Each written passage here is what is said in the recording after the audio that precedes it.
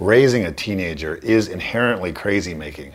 Because the reality is, if you look at a kid on a psychological test, they'll actually score as crazy. A healthy teenager's emotional lability and movement actually mirrors a crazy person's.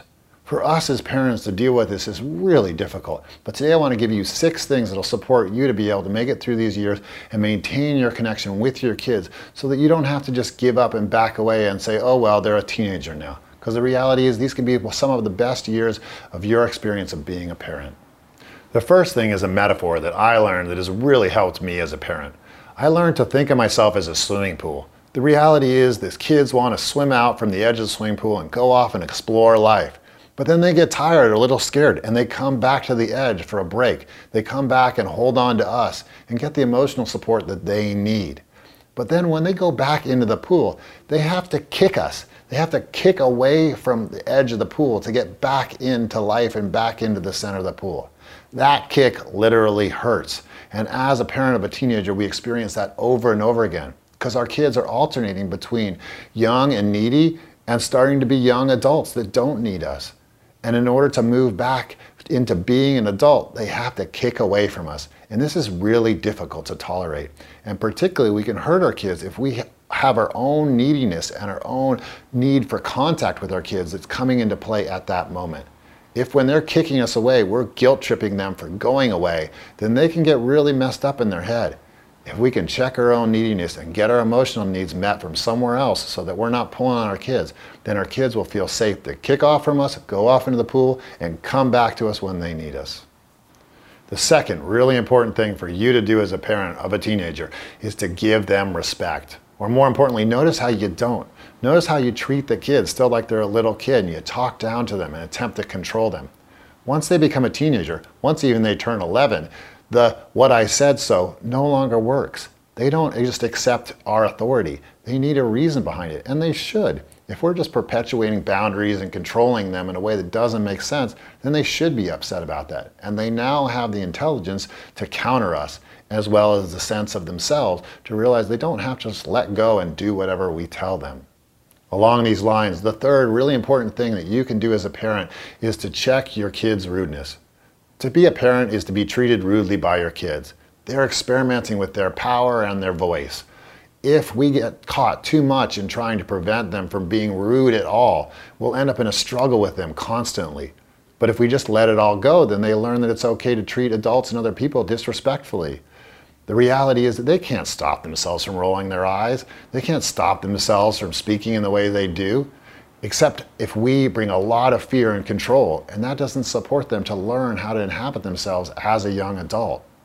So yeah, point out, "Wow, you're being really impolite right now, and I'm willing to help you, but you got to speak to me in a better tone." Or, "I get that you can't control yourself from rolling your eyes, but I just want to point out that it's really hard when I'm trying to help you and you're rolling your eyes at me." By noticing these things that they do, they come to gain self-awareness, and they come to learn to stop them, not from being shamed and told they shouldn't, but from realizing the impact they have on us and the people around them. So notice how you talk to your kid. Notice the tone. Notice the frustration. Notice the arbitrary boundaries. Notice how you're not treating them in a way that you would want to be treated. We think that kids should be controlled, but none of us like to be controlled, and they're even less capable of tolerating it than we are. We, with our more developed nervous systems, can handle our bosses to some extent when they speak down to us. But it's still really difficult. For kids, it's even harder because they're more reactive as a result of the brain rewiring that's happening during those years. They can't tolerate us speaking to them in rude, disrespectful terms, and therefore they get really upset, and this leads to all kinds of fights. If we can respect them as young adults and talk to them in this way, they'll feel respected and they'll respect back. This carries into the fifth thing that you can do, which is to set wise boundaries with your kids. Create the boundaries together. When they're younger, you just kind of dictate the boundaries and they have to deal. But as a teenager, if you incorporate them into the agreements about what they're allowed to do, then they'll inhabit those agreements and won't fight with them so much. It also gives you a really good thing to work out with your kid, and your kid can learn how to negotiate with you. It's great how my daughter and I have a lot of conversations about when she's allowed to use her iPad and for what she's allowed to use it for. She's always wanting more, and she's always having to negotiate with us in order to gain those things. We create the boundaries together, and through these regular conversations, we write them down in a way that she agrees with and we agree with. I can't tell you how much better this works than just coming in and dictating a boundary that they'll figure a way to get around if they don't like it. They've got the intelligence now to do loops around you and figure out how to break your boundaries if they don't actually agree with them. The fifth really important thing that we should do as parents is to remember how to have fun with our kids. If all the points of contact become about nagging them to put away their clothes, clean their room, and do their homework, they're not going to want to interact with us, and they're going to get more and more rebellious and more irritable with us. It becomes a real fight. If, on the other hand, we find time to play with them and enjoy them, then there's a way in which they want to come to us, and they won't just go off to their room to hide and be with their friends, because they'll actually enjoy the connection. Of course, it gets harder and harder as they get older to find those points of contact, but find them in whatever way you can. Whether or not it's watching a certain TV show together, or dancing, or going ice skating, whatever it is that your kids still really enjoy, make the effort to go and connect with them. They really need us as parents, and if we let go of them and allow them to go off and just have connections with their friends, they're going to learn social skills from people that are similarly immature. More than anything, they need our connection and our good values and our love as they develop the ability to be an adult. The last thing that I can't recommend enough is get support for yourself. Being a parent of a teenager is a crazy ride, and we need somebody to support us through it. There's going to be moments where we want to kill our kid or throw him out the window.